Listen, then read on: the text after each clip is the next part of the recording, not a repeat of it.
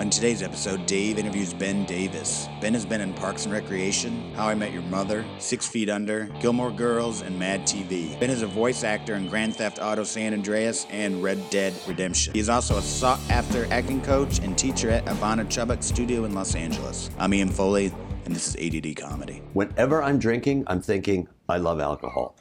And what about when you're not drinking? When I'm not drinking, I'm thinking, can I have alcohol right now? I love your pictures, your tributes to Bloody Marys at airports. Whenever you travel, Yeah. I've adopted it. Yes. I now do it. I take pictures, and I go, oh, my God, that's Seattle, that Bloody Mary. Right. And Seattle has a very specific Bloody Mary, and I will show you. I'm going to show you. Well, I'll show you what I was just sent to me yesterday. Okay. A Bloody Mary picture. You're going to, because it is Seattle, and at the airport. At the airport? No. I'm familiar with the Denver airport Bloody Mary, which is very bad, although that was, we're both ex-smokers, but that was, I used to get the Bloody Mary in that smoking lounge at Denver, which is it's a horrible the place. most Don't ever hateful go there. place on the planet. Yeah, don't ever go there. Don't ever go there. Wait, hold on. I'm looking at this. Hold on. And I want you to see this Bloody Mary. Look at this Bloody Mary. This is my friend Jen Winters. And she goes to the, I'll probably post it online so everybody can see it. There's an airport, and at the Seattle airport, they make this Bloody Mary. Now describe what's in it, Ben. Okay, well, the garnish is First off, tremendous. the glass is tall and thin. The glass is tall and thin. It's a high ice content. Rocks around the rim. Mm-hmm. That looks like a very fresh lime. Mm-hmm. It's got the critical pickled string bean. Right. And that's a shrimp. It's a shrimp. It's a shrimp. It's a shrimp. Have you been to, just around the corner, have you been to Bloodsoe's? No, I went there one day on La Brea, right? Yes. La Brea. La We Brea. went there and it was closed. It's closed like on Sundays at 7 or 8. Yeah, that might be right. But you go. That's a beautiful Bloody Mary. Yeah. You go to Bloodsoe's, and I learned this because I was hard up for a Patriots game, and so I went to Bloodsoe's, got a Bloody Mary with our friend Simonetti and brisket in the garnish. Gosh darn it. It was pretty good. What are you doing after? I'll go to Bloodsoe's.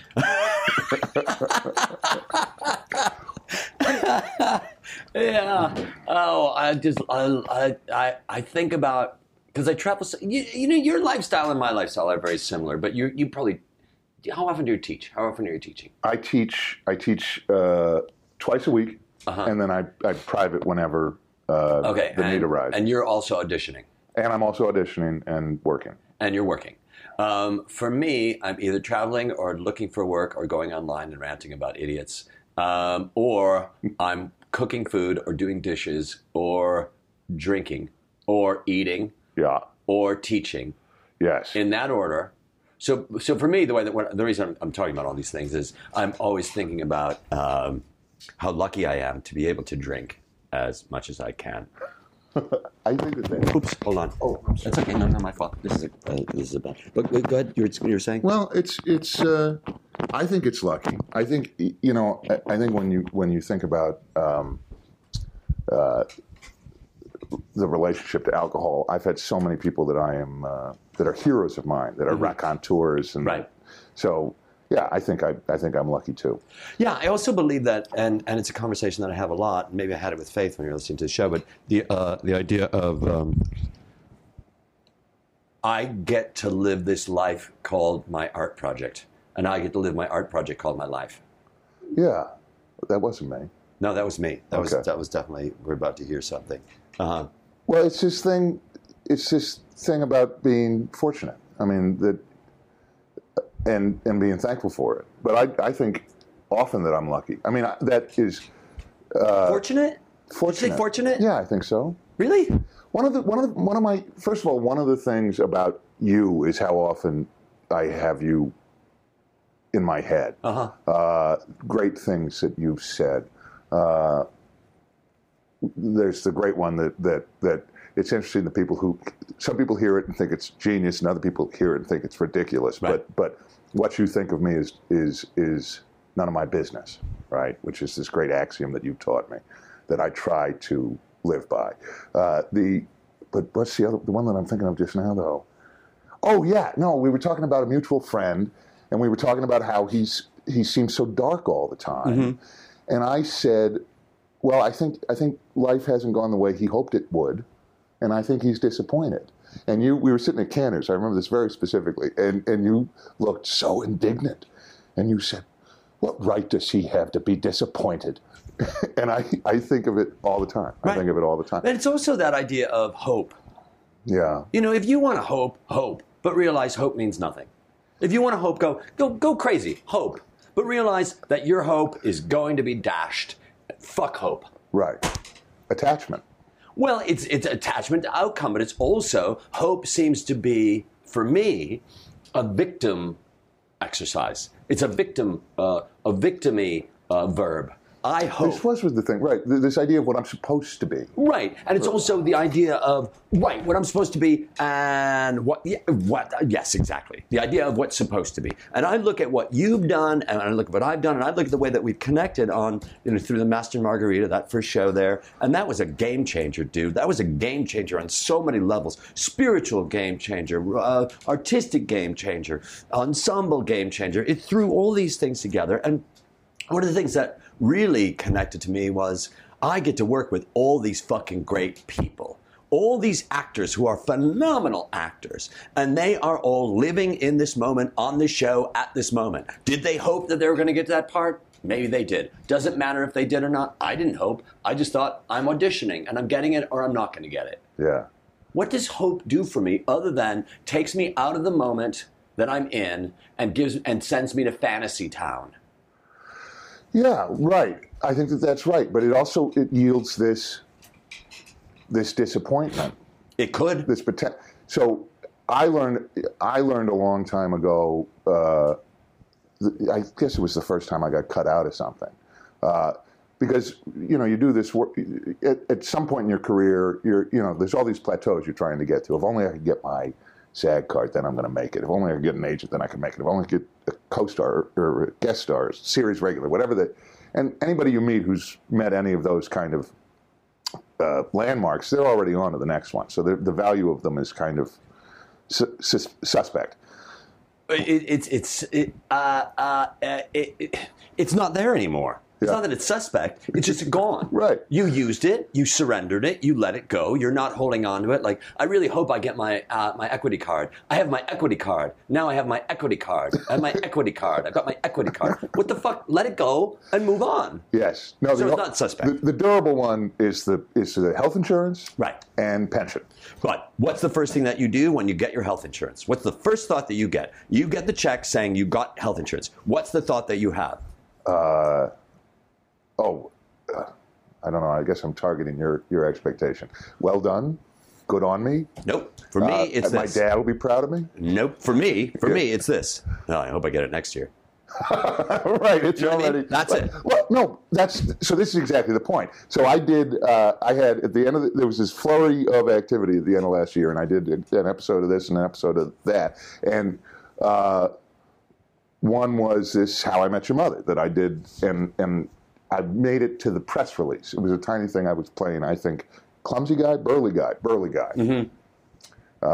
The part I was born to play. Mm-hmm. And I shared it with my brother. And my brother... You shared what? That the night I was going to be on... I see. Which I tend not to do. Because I have a long time ago come to the realization that you do the work for people you don't know. You don't do the work for people you do know. But my brother was very excited. He liked the show very much. And he sent out a tweet, I guess. Yes. And then he watched the episode, and I was not there. I was cut out of the episode. Right. And he was crestfallen. I am very accustomed to it, right. But it's a reminder of that kind of, I've gotten by on this. It's nothing till it's something. I understand. I was on an episode of Roseanne. And I was on the Halloween episode, which is just a fantastic episode. And it was a nightmare. The entire show was just an awful experience. It was really, really hard. And we were there for a long time, and it was really hot at Radford. And I got the job, and I was glad, and I hung out with people. And it went on for too long. It was really, I've gotten into it before on this on the podcast, but I won't get into it. And I invited, what happened was, John Goodman, Laurie Metcalf fucking walked off the set because Roseanne was being... I'll see you next Tuesday. An absolute raving, awful human being, and everybody left, and we are on the lot in the honeypots waiting for them to come back. A 2-day shoot turned into a 7-day wait, right? And how shocking is that when you're the one who is so lucky to be there? So lucky is a bad word. Is so excited to be there. I'm excited to be there. It's such a big deal. And you're surrounded by people who are over it. Well, I was really excited to hang out with Laurie Metcalf, who's a Chicago actress, magnificent and and all those guys. So we did the episode, and it's a Halloween episode, and I invite 30 people over to my house for Halloween dinner, and trick-or-treaters coming by, and my place was, maybe half the size of this apartment, and I was cut out. Right. 30 people are sitting there, and I was cut out. Right. But here's an interesting thing. A month does not go by. No, I'll say 2 months do not go by that I don't get a nickel residual for that. They kept you, so... I still got paid. Wow. I still got paid. See, I'm not going to get the How I Met Your Mother money. I don't know. But there was, well, I don't think so. You don't think so? You might. I don't think so. You might. Because, I've been cut out of a couple things. And for me, so when you say it's not for the people that see it, it's not for the people that you know, it's for the people that you don't know. Yeah. What is it? When you say it, what is it? Well, remains a very good friend who watched some of my work. It was probably 5 or 6 years ago, and I put a reel together of all the little bits of things, and he said, he sat me down, and he's I guess he was working at Carl's Jr. at the time, but a musician and a songwriter, and he sat me down, and there was this very sort of somber tone. It was almost that this is Ben, I gotta level with you kind of thing. And he said, I just watched that reel. I saw all the things you did, and I got to tell you that you seem different in every single one that you did, and I don't think you know what you're doing, man. And it was, but it was. There's this thing of being unable. When you know someone so well, right? There's this inability to necessarily see how they read to other people. I see. So it's hard for them to suspend their disbelief, exactly. And they're seeing you throughout the entire thing, as opposed to whatever they think that they think. Right. Just like I'm not watching. I'm just looking at my eyebrows the whole time I'm watching. Right. Those are ridiculous. Yeah, I'm not watching the story. Why do people have eyebrows? And then you start looking at other people's eyebrows. It's like, you know what someone should do? Teach an eyebrow class. And here's the thing. I would teach an eyebrow class because I watch actors, I watch people in my class. I will see that, right, you just did it. I will see people just suddenly do that. And I'm like, what? Wait, why did that eyebrow go up? Why did that eyebrow go up? You don't even know what your partner's saying to you, and suddenly you're making it, no, don't put your eyebrow up. Because the moment that you do that, everything's changed. But you do teach that already, I'm sure. I do teach that, but I want to teach specifically an eyebrow class. I will tell you that the wonderful teacher of mine, did you know that next week is Teacher Appreciation Week? I just saw this in Starbucks this morning. No, I did not know that. It's true. I didn't. See, that's the reason I have to go to Starbucks. I was wondering. Because I made coffee. I could have made coffee today. I should have made coffee. I was going to call you and say, should I make some coffee? And I would have told you, of course. Yeah, right. That's what I'm thinking. Right. Or Bloody Marys. Keep going. Or Irish coffee. Right. Travis Preston, great teacher that I had at NYU. He's now at Cal Arts and is, I think, as important to the development of my taste as any teacher was. Mm-hmm. He would talk about that eyebrow thing, and he would call it a facial mask. Mm-hmm. Mm-hmm. And it's this idea that I've now made a mechanical decision that supersedes any other impulse that might come along. So I think, again, maybe you wouldn't need a whole class. I think you could cover it in a day. Well, the thing is that certainly I would start out with the eyebrow and then turn it into the whole. Yesterday I had an audition for Greyhound. And it's very hard to make Greyhound into a positive thing, but anyway. Is Greyhound the bus or is it? The bus, not the dog. Okay. Because I don't know. They don't really need advertising. No, they don't. The dog. They don't. A lot of people do. When I think about Greyhounds, I always think of a Greyhound rescue. I don't think that you can get a Greyhound dog outside of a Greyhound rescue. Because the only time you ever see somebody with a Greyhound is like, I'm part of a Greyhound rescue. That's what I think. I'm sure that that's not true, but I don't know anybody going to a store and picking up a greyhound. You know more dogs than I know dogs. I don't. Well, I see dog. Whenever I see a greyhound, ask somebody who has a greyhound. I always think is a whippet and a greyhound the same? They got to be the same. Yeah. A whippet, a Saluki, and a greyhound. Okay. Walk into a bar.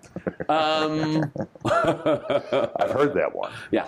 Oh, yeah. It doesn't end up good. So, greyhound. Oh, so I found myself at the audition. Well, first off, two things. One guy is sitting in the room. He's not the room, sitting in the waiting room. Right. And he's got a script in his hand, and he's talking loud. And he's listening to his headphones. He's talking loud. He's got a script in his hand. And then the auditor comes in to start reading off the names that people are going to come. And he's still fucking talking. He's on the goddamn phone, Ben. Yeah. He's on the phone. Yeah. This is a thing now, though. Imagine if you asked him to be quiet. He'd look at you. Am I allowed to swear? Yeah, fuck yeah. Who the fuck are you, he'd say. I mean, this happens to me. And like I'm somehow the sheriff, you know. I go into the gym, somebody on a treadmill behind me, Oh, yeah. doing a meeting. Right. It offends me. Me too. There's another guy who's sitting there. So the commercial was this: I'm a rock star manager of a rock star, and I got the band. So instead of getting the tour bus, I get everybody dollar tickets on the Greyhound. Like that right there, going really. Really? Anyway, let's just suspend our disbelief for that one. Okay. All right. So there are guys dressed up like rock stars. There's a guy sitting there dressed up like a motherfucking douchebag in his white undershirt. You know the thing they call them wife beaters. Wife beater. I schwitz, so I'm wearing it. I wear them too. So he comes in and he sits down and we're all sitting going over our sides and he takes out his iPhone and he starts playing a Deep Purple song as loud as he motherfucking can. Ozzy Osbourne, right? Osbourne? An Ozzy Osbourne song as loud as he can. And I'm sitting there thinking, really? Really? Really? That's okay with everybody? That's motherfucking okay with everybody? Doesn't it seem like it is? I mean, It does seem like every time. I was at my local a couple of days ago. Your local? My local, the Pikey. Got it. Well, keep in mind also, my dad is an electrician, so Yeah. when he'd go down to the local, he'd be looking for work or Right. hanging out with the other electricians. Union man. Yeah. Went down to the local, Yeah, all right. 134. I went to the public then. He'd know what I meant then. Right. Well, like in public, you go to a different place, and that's like, what are you going to the grocery store for? Wait, what's that? What? The public is a grocery store. No, the public is a pub. It's a pub. But I'm just saying, it could also be interpreted as a supermarket, because there is a supermarket called Publix. That's true. You know, you're Chicagoan. I'm a But there Boston. was not Publix in Chicago, by the way. Okay. There were locals in Boston. There's a place called The Local? No, but the local's the bar you go to. Like my brother, when he drank, he had a local called Got it. Buffs. Was his A local. My dad would call it a saloon or a bar. Well, that you can find anywhere. But then there's the one that's kind of your zip code. That's your would name it. your Cheers, right? Where you get to everybody right. knows your name. That's a true story, by the way. What? I don't know. Keep going. Okay. So, but this guy has it's a dark environment. At his local. And he opens up the phone, and it's like a spotlight. Right. Like we now live in a world where everyone has flashlights, Right. and all the time. They're flashlighting at their face. They flashlight at their face. They are 20 minutes late to the movie. They can't find their seat, so they pull out their flashlight. Like everybody's an usher now, and Everybody's an usher but the usher. yeah, right. Where's the motherfucking usher? But why are you allowed to come to a movie 20 minutes late? Anyway, we could go down this road. I remember when I was married, my wife said, we're going to a movie. I'm like, can we go now? We're going to a movie. And I was with the family. Can we go now? We're going to a movie. Can we go now? We're going to a movie. Can we go now? Or we're going to go to the movie. We're 10 minutes late for the movie. Fuck the movie, Ben.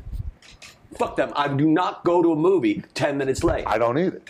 But I respect story. But this is changing too. This is another thing that's in common. Neither of us. Should we both just open this window and yell at people to get off the lawn? There's no lawn, but I feel like This is the thing. preemptively. Here's the thing I think about being a crotchety old man, because now I've crossed the 40 Rubicon. I'm 41. I was this way at 18, but at 18 it's precocious. Right. So it's not so much that you become that guy typing the letter into the editor. Dear sir, I am so disappointed you've changed the size of the New York Times, or Right. whatever it is. You were always that person. It's just now, you transform from being an old soul to having a soul totally appropriate to the Right. to the person. So it's sort of like when you're born, you're given a jacket that you will eventually, that you have to carry around, and then one day you're going to put it on and it's going to fit. And you will never be able to get out of the jacket. That's my feeling about the Groundlings, where they say get the who, the what, and the where out at the beginning of the scene, and then figure out. Okay. Get the who, the what, and the where out at the beginning of the scene, and then we'll figure out what the scene is about. That's like saying we're going to put on a play, and we're going to buy all the costumes, and then we're going to get actors to fit into the costumes. Yeah, which I expect happens, but It's no way to cast a show, brother. It's no way to approach storytelling at all. No. And it's the thing, but even, you can't help it. I tell actors this all the time. Like, you pick up the script, just read it. Don't begin imagining the turn of the phrase or what I get to say, or God forbid you're counting your lines. Right. I almost, I tend not to explode at performers unless they've done something really serious. What does it look for you to explode? I can get very scary. And I'll try to be. You do know Kim Rubenstein. I mean, yes. She taught me acting the Greeks in Chicago in the early '90s. I try to get an open channel. Open channel, so that my instrument is as open a sound as I can get, as your without tension. Right. Open. Right. How dare you? Right. In the face of this ensemble and the effort you have seen put on today, how dare you? Right. And something to that effect. And what's amazing is then the work for the rest of the day is profoundly good because everyone's terrified. Well, one of the things that happens is I feel like whenever I give a note to one person, I'm giving a note to everybody. The moment that I give you a note, everybody gets a note. Right. So that's why thank you for making that choice in this class, or thank you for asking that question that you thought was a stupid question, because somebody else is fucking thinking that question. Right. I ask everybody to be a skeptic of me. Right. Be skeptical. But be skeptical of everything. Yes. I have a phrase, and my phrase is this. Okay. I'm not yelling at you. I'm yelling with you. You just haven't started yelling yet. Okay. And that way, I get to yell. Now, what do I want you to yell about? I might want you to symbolically yell, to metaphorically yell. I might want you to yell. I want you to fucking get excited and get the fuck out of your head. So I'm yelling at you, but I'm also yelling with you. And one moment you're going to yell with me as well. Not yell at me, but yell with me. I think we agree. I mean, I think. Oh, I'm not agreeing with you. No, I'm just saying. I would put it another way. What I'm trying to do is ignite passion. Right.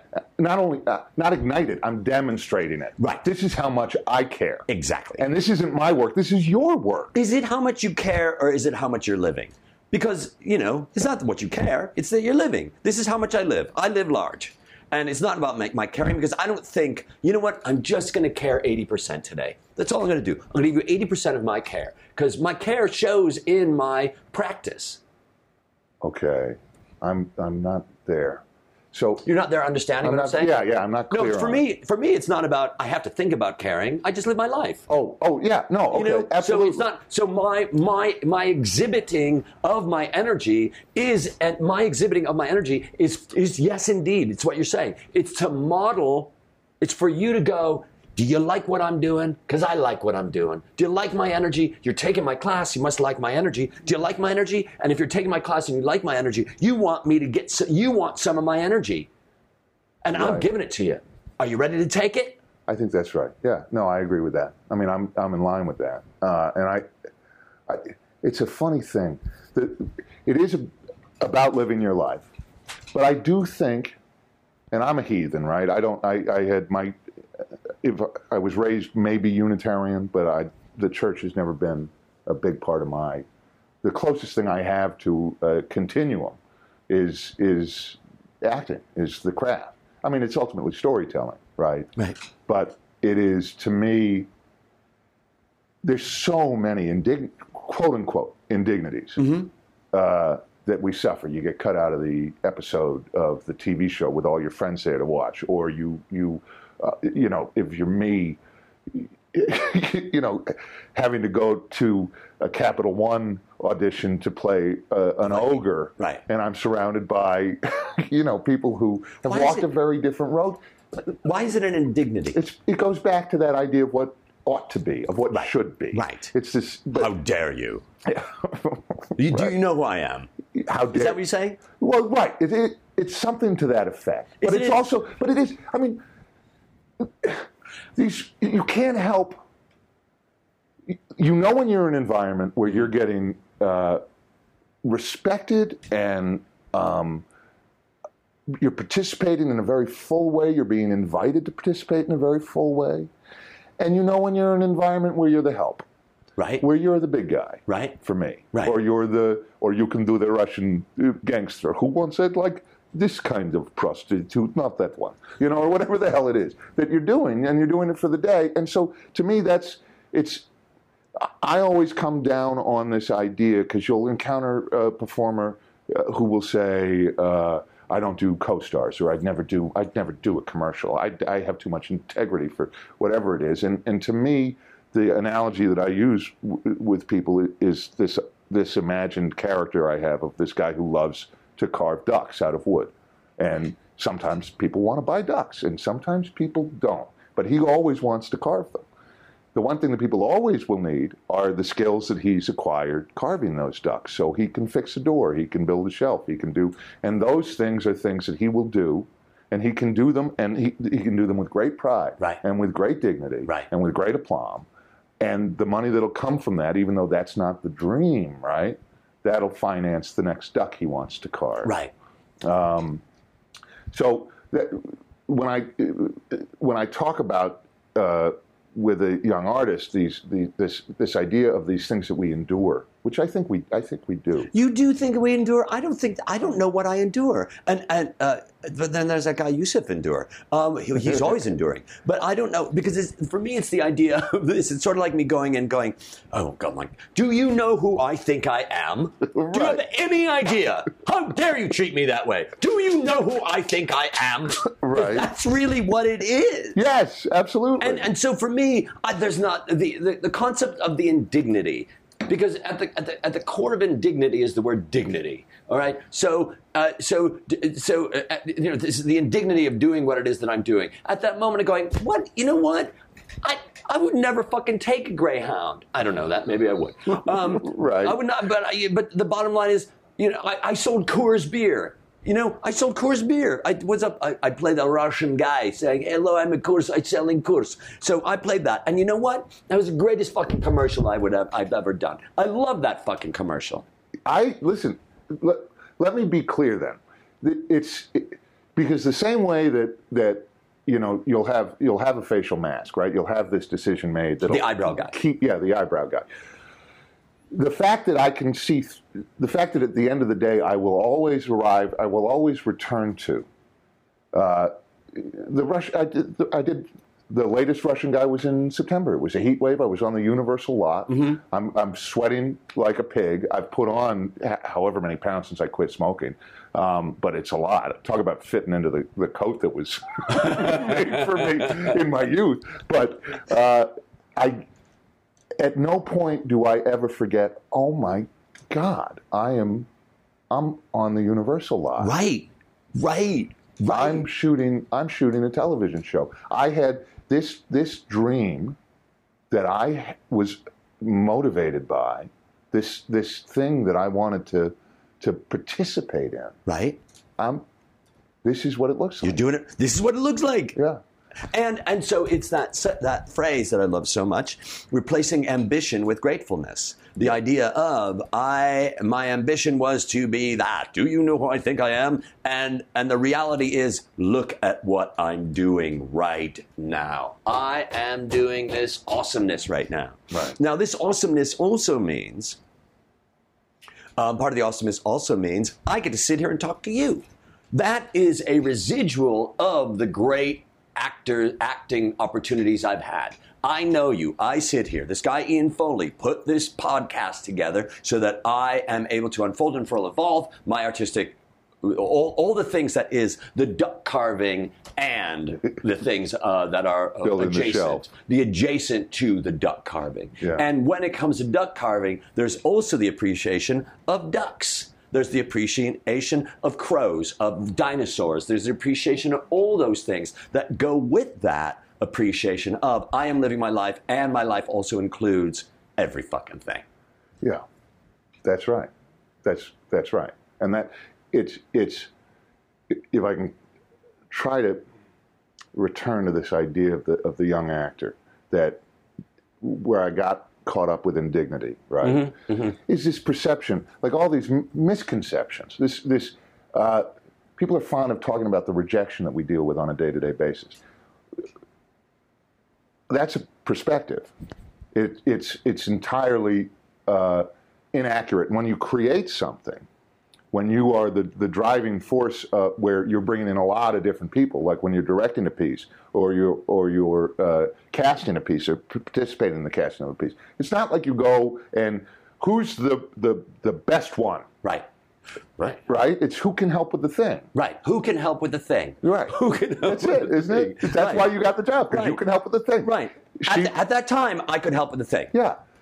But an actor will choose to go home and I'm not pretty enough. I'm not good enough. I don't work hard enough. And I have 20 minutes and then I have to quit and go back and be whatever I don't want to be. But they're also taking that into their life too. I had a girlfriend who I broke up with, and I broke up with her, and her takeaway from that was, I wasn't good enough for you.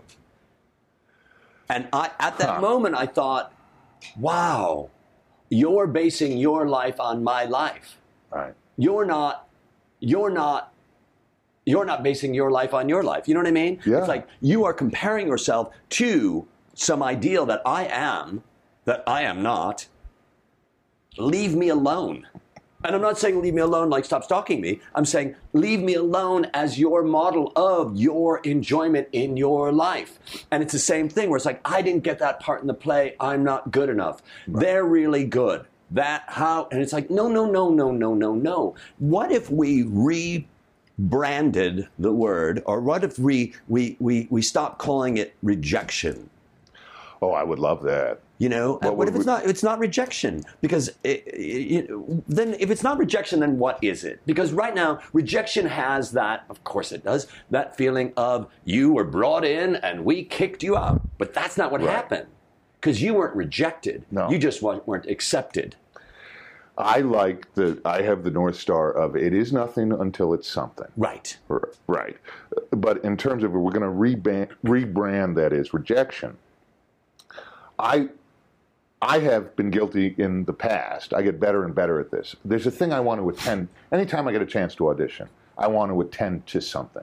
And the thing I am working on principally now in the room is attending to making the listener more important than myself. Right. So that and that's really it's become quite useful to me because it takes my eyes off of myself and it allows me a greater degree of freedom. And what it also does is your character was written to benefit that person that you're talking to. Right. Yeah. It's not your show. You're the burly guy. Yeah. The show is not called Burly Guy. Someday. You know what? Everybody's got a coat that they're carrying around with them that they will one day fit into. Well, I can't wait. That'll be fun. But okay, so you were saying. This idea of framing it not as rejection, framing it as right. You know, it's funny. I had for a long time I'd done a lot of co-stars, but I hadn't had my name at top of show. Right, it hadn't been up front, and to me that was like a very important. Honestly, it was something to give my family, to give my father this desire to please, right? That it was like, I never had a cat, but I imagine, the cat brings the bird and leaves it at the front step. So to me, this was a thing to achieve, one of those plateaus we talked about. Mm-hmm. And my name has my father's name and my grandfather's name all in it. And here came this show, and it was the character was called Burly Bob. Shut up. Seriously. And the title of the episode was Burly Bob. Uh-huh. What was the show? This was I think it was Pushing Daisies. I think it was the first season of Pushing Daisies. Yeah. And I went in, and it was Cammie Patton, and I've always gotten along very well with everybody in that office. I think it's a great office. And I went in, and it was like literally the part was written for me. Mm-hmm. And I went in and I killed it, and Cammie was like, you're come to Warner Brothers tomorrow and just do exactly that. And for producers. For producers. Uh-huh. And it was a director I knew I'd worked with before. I'm sorry for those people that don't know it. We get a call from our agent. We get the script. It's called the sides. We read the sides. We prepare ourselves by ourselves. We go to sometimes we go to a casting director. Casting director, right? Yeah. Go to a casting director, and we sit in a lobby, and then we read with the casting director's assistant while the casting director watches. Right. And very often it's taped, if not all the time. And if they want us, either they'll call our agent, and we'll find out from our agent, or they'll tell us at that time, tomorrow be, and you'll meet with producers, right. which is usually a step toward, if not the step, the step that will get you the job. Right, if it's something in production, right. and then for those playing the home game, if it's a pilot or something like that, that yields something different. Many more steps. Exactly. Right. So I'm going in, and it's quote unquote mine to lose, and all of a sudden I spend that whole night going, this is it, and I'm going to be top of show, and my family's going to be so proud of me, and all this stuff is going to have occurred. And I go in the next day, and it's at Warner Brothers, which again, talking about grateful, every time I go on that lot, and I work on that lot a ton. I love Paramount that lot. Too. Paramount is extraordinary. I mean, all of them are. Right. All of them are. Right. And it's, anyway, that's neither here nor there, but I walk in, and David, I mean, I tanked. It was my knees locked, my hands, which didn't even need to have the script in them, were shaking like a leaf, and I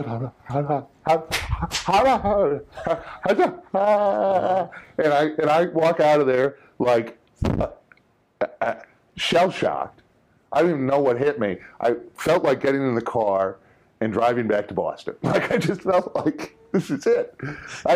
Everything goes away, and everything goes away. And I didn't get it. Right. I knew I didn't get it. Right. Cammie called my agent, said they're going another way, and they did it. In fact, They went with a very, very, very burly guy. Great. But I felt ruined, and I went to a coach of mine and told them what happened. And this was actually Ivana, who I work for now. And she said,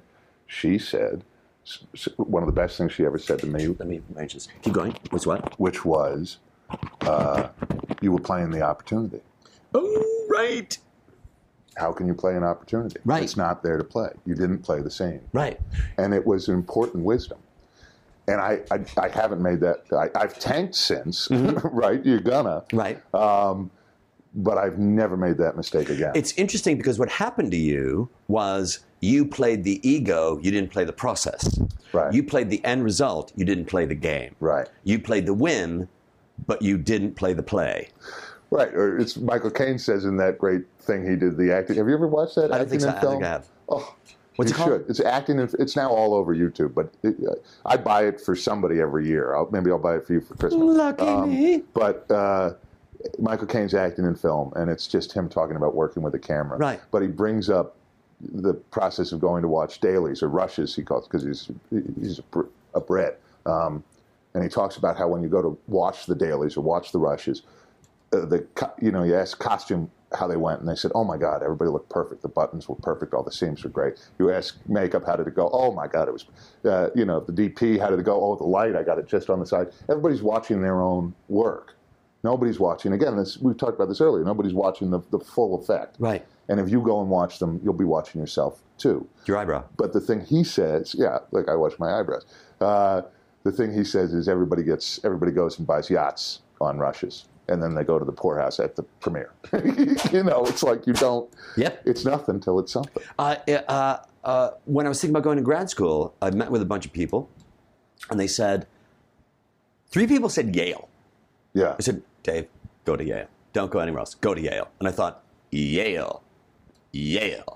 And then I realized, you don't just go to Yale. You have to apply to go to Yale. Yeah. And then when you go to Yale, you're at Yale. And then while you're at Yale, you're doing Yale things. Yeah. And then, if you make it, you're done. Yeah. But in order to get to the end, you've got to go through the beginning and the middle. And I think a lot of people just see that. And I get it. For me, it's like everything else. The moment that you stop being here, with what it is that you're doing, you're dead. You're gone. Because if you're playing gotten the part and the top of the show, and you're playing the smile on your dad's face and him showing the newspaper, you're not here because that shit, A, is fantasy, B, it's fiction, C, it hasn't happened, 4, it's not reality, and 5, you're not here. You're out. You've now arrived someplace. You've got this sense of arrival someplace, and the moment you have a sense of arrival, now things can be taken from you. You can lose things. I got rejected. Yeah, they rejected me. It's Robert. I have my favorite quote. I used to have on a T-shirt when I was in high school. I can't even. I know who said it. I don't know where they said it. Okay, because it was on the back of a T-shirt. Robert Louis Stevenson. To travel, hopefully, is a better thing than to arrive. Right. And I find a great deal of solace in that. Right. That it is it's this journey and these moments we punctuate these moments of arrival. Yale. I applied to Yale. I applied to Yale 2 years in a row. I didn't get in either time. And I applied to NYU 2 years in a row. I didn't get. I got called back. I got close. All 4 processes. And the second time I was working on a magnificent play in New York called Bloody Poetry. And the director of that play was this wonderful guy from England called Chris Hayes, a fop, wonderful raconteur. Not the Chris Hayes from MSNBC. I don't think so. That he's got his own show. Oh, anyway, not that one. Not that Chris Hayes. Not that one. Yeah. But this guy was phenomenal. I hope still is. And he said, why do you want to go to grad school? And I said, because I may want to teach.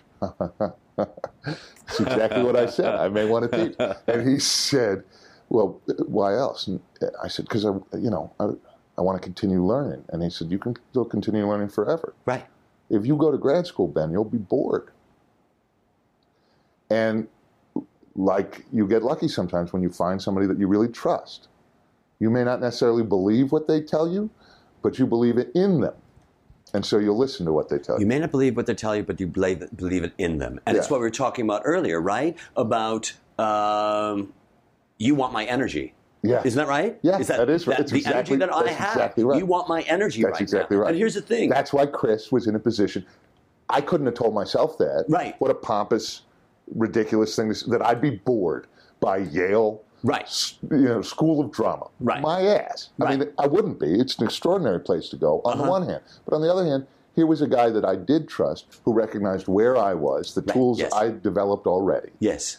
And he was saying, I endorse, not only is it not anything to worry about that you didn't get in, thank your lucky stars. Right. That's not the path you need to be on. Right. It's so interesting to me. That's not the path you need to be on. I go back to the Master Margarita, the Zoo District show that you and I did, and how wonderful that was. And I think one of the reasons that I loved that show was, well, first off, cast of 24 people. My dad keeps reminding me there were naked women in that show, and I was like, "Oh, that's right, there were." I didn't remember that at all. I don't know if you remember. I totally remember that, and not only do I remember that, I remember some people because it was so long. Right. Left at intermission before there were any naked people, and I thought, "Oh my God!" You don't even know you're missing. You don't know what you're missing. But the idea that at that time, that show, one of the great things about that show was it reminded me that I was on this earth not to be living the life of a rejected actor, but that I was an actor. And what I mean by that is, at that time, I was thinking, why am I here? What am I doing in LA? And then, because I'm not getting this, I'm not getting that, I'm not getting that, I'm not getting that. Then I got The Master and Margarita. I got to play your consigliere. I was the Duval to your Brando. So that way, I realized in that moment, that is exactly what I needed at the time that I needed it. Yeah. And not only that, that book was the first book that Katie, my wife at the time, had ever given me 12 years earlier than that. She gave me, that was our favorite book. Wow.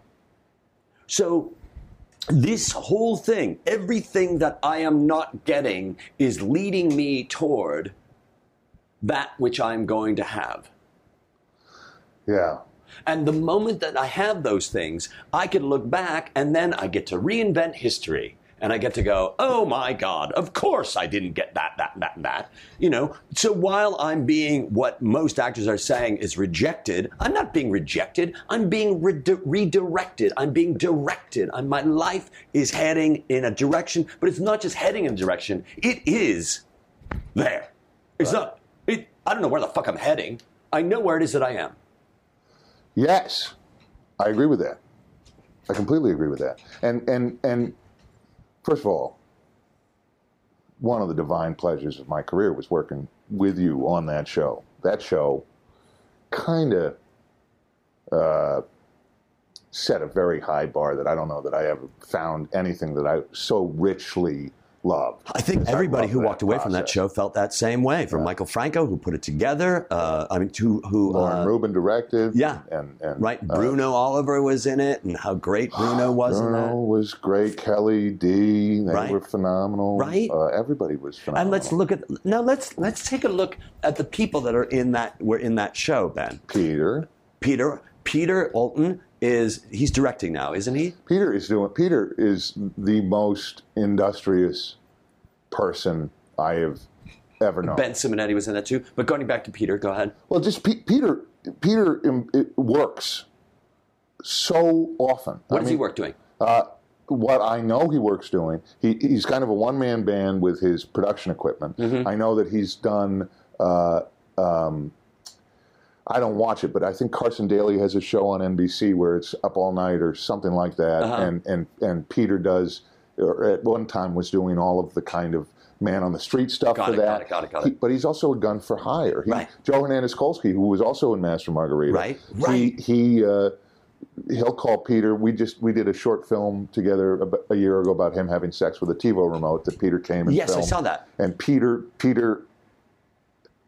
is just one of those. He's one of those few people that I've known in my life that somehow seems to never run out of energy. And will always be there when you call. But the idea of not running out of energy, that for me is phenomenal, because I feel like we can be perpetual motion machines as long as we realize when it is that we've stopped, and the stopping is a temporary place. And what I mean by that is I wake up every morning and I get on my computer and I go, where am I going to go?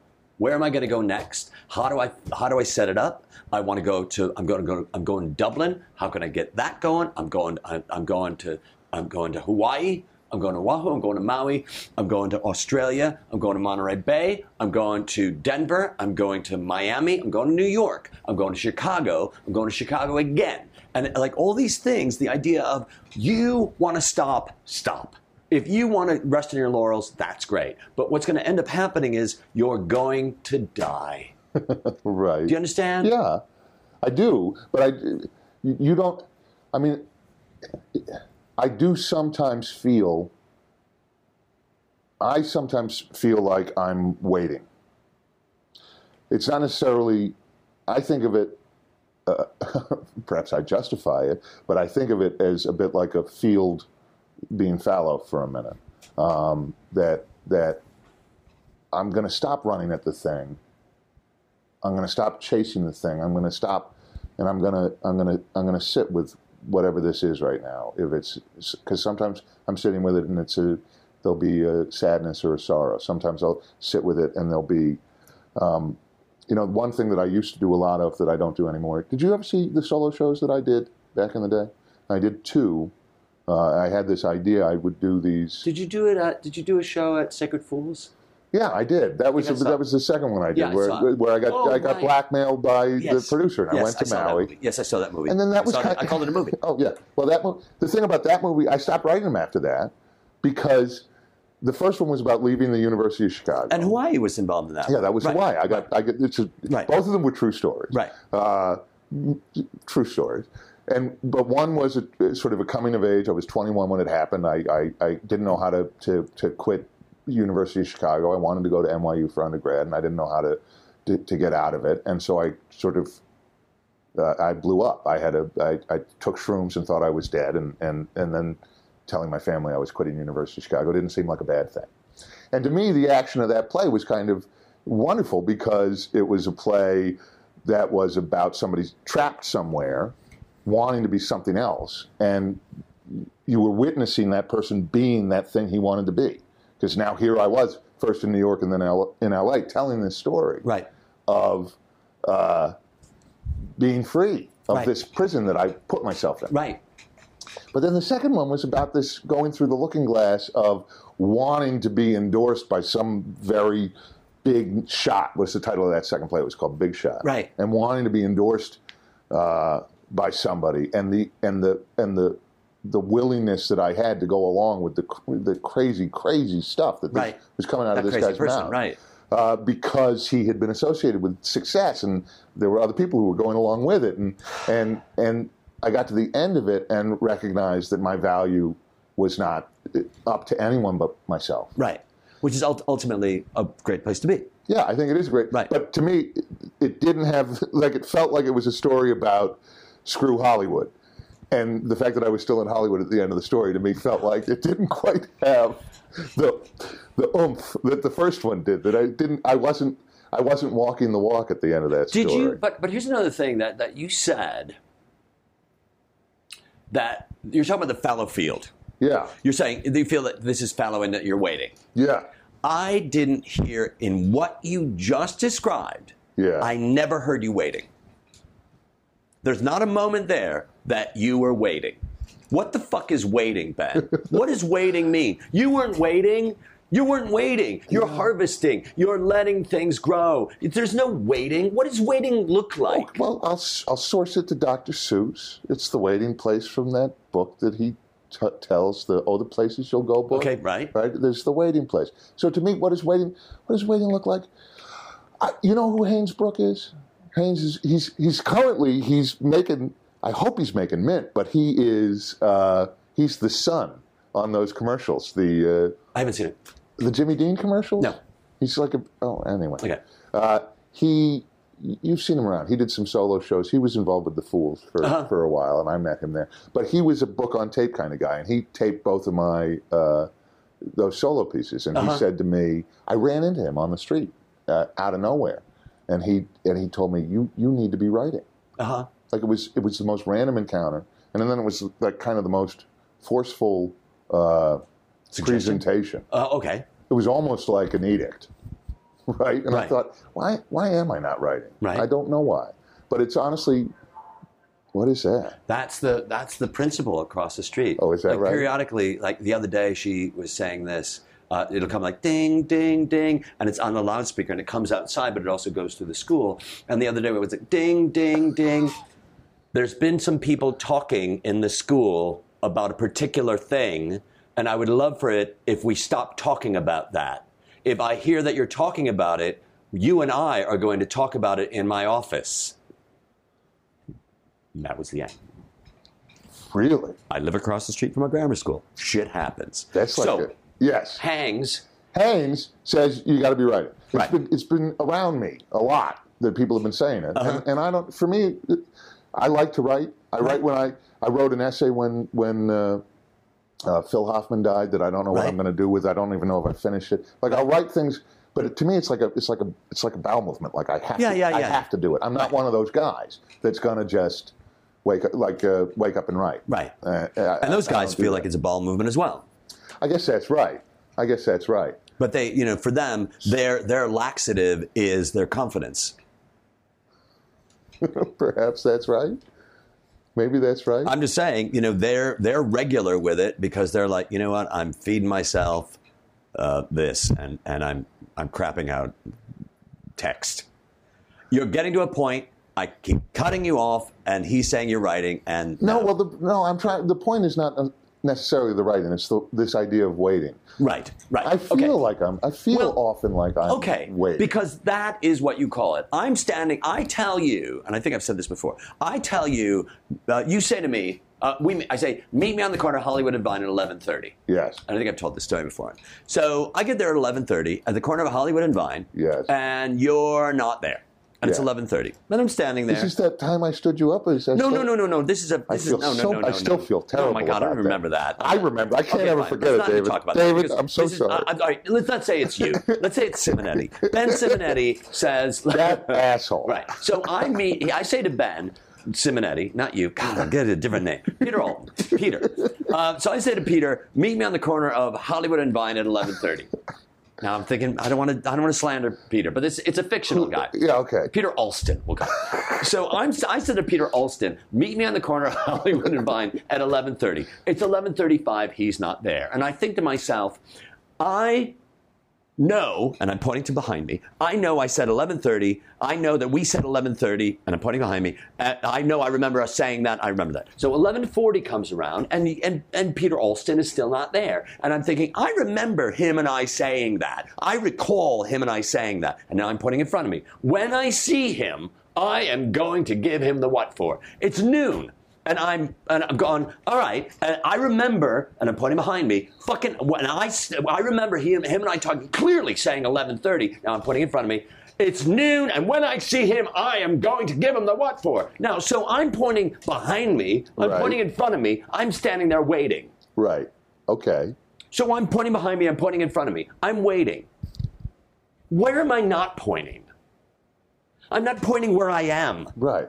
I'm going in the future, I'm going in the past. So whenever I'm waiting, I'm not being present. Okay. No, yes. So yes. You've never told me that before. Well, I've talked about it on the podcast, but I thought maybe not because I talk about it a lot. But it's that feeling of when we're waiting, we're not here. If I'm on the 405 and there's construction and everything's backed up and I'm stuck in my car, waiting in my car, am I stuck in my car, waiting in my car? No, I'm in my car.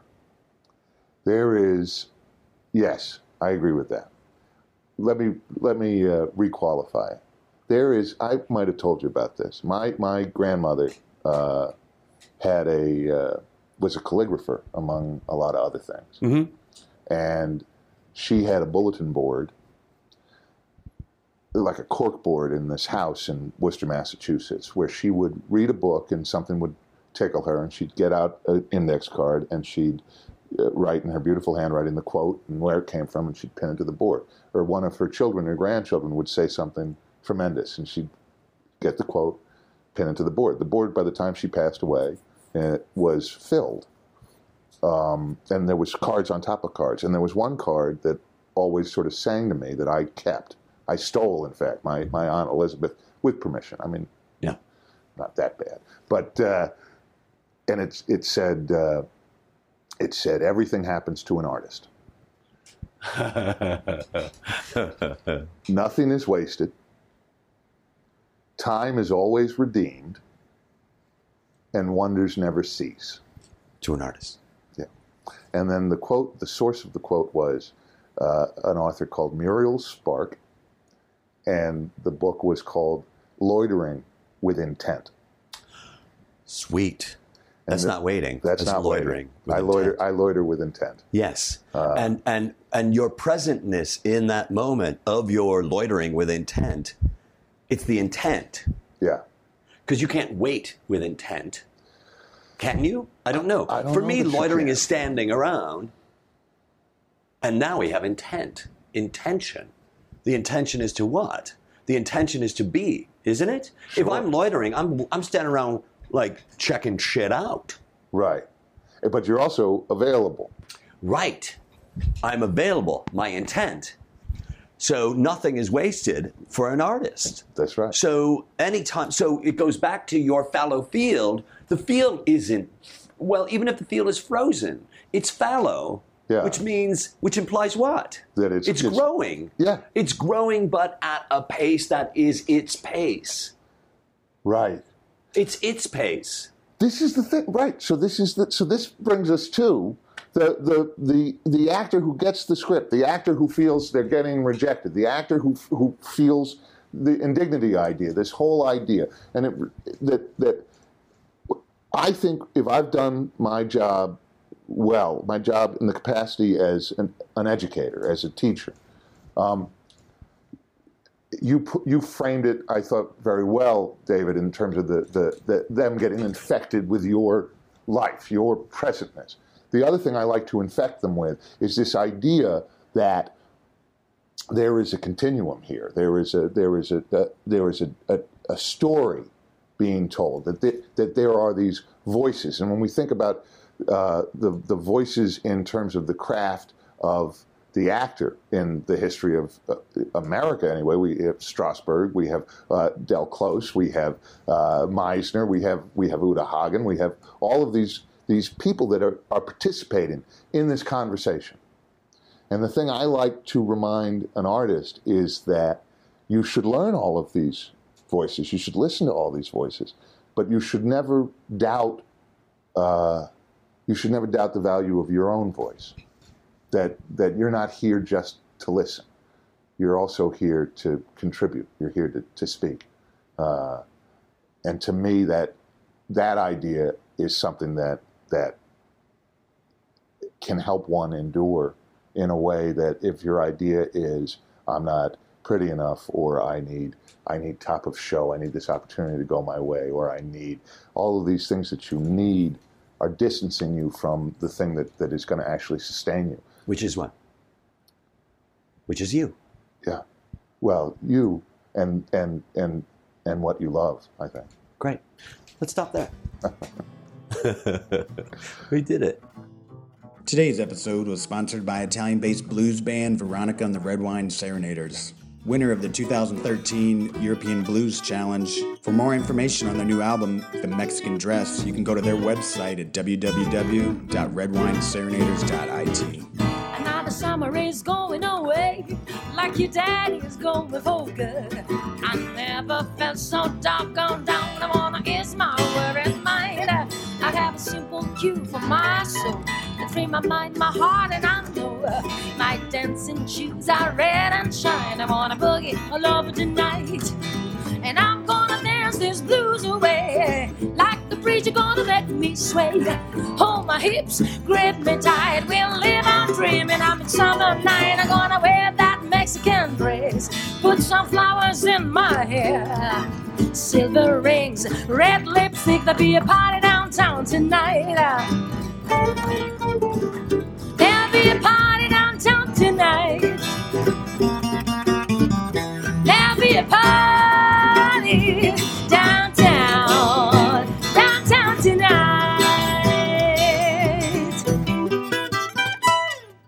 Thank you for listening to ADD Comedy. For Dave Rosowski, I'm Ian Foley.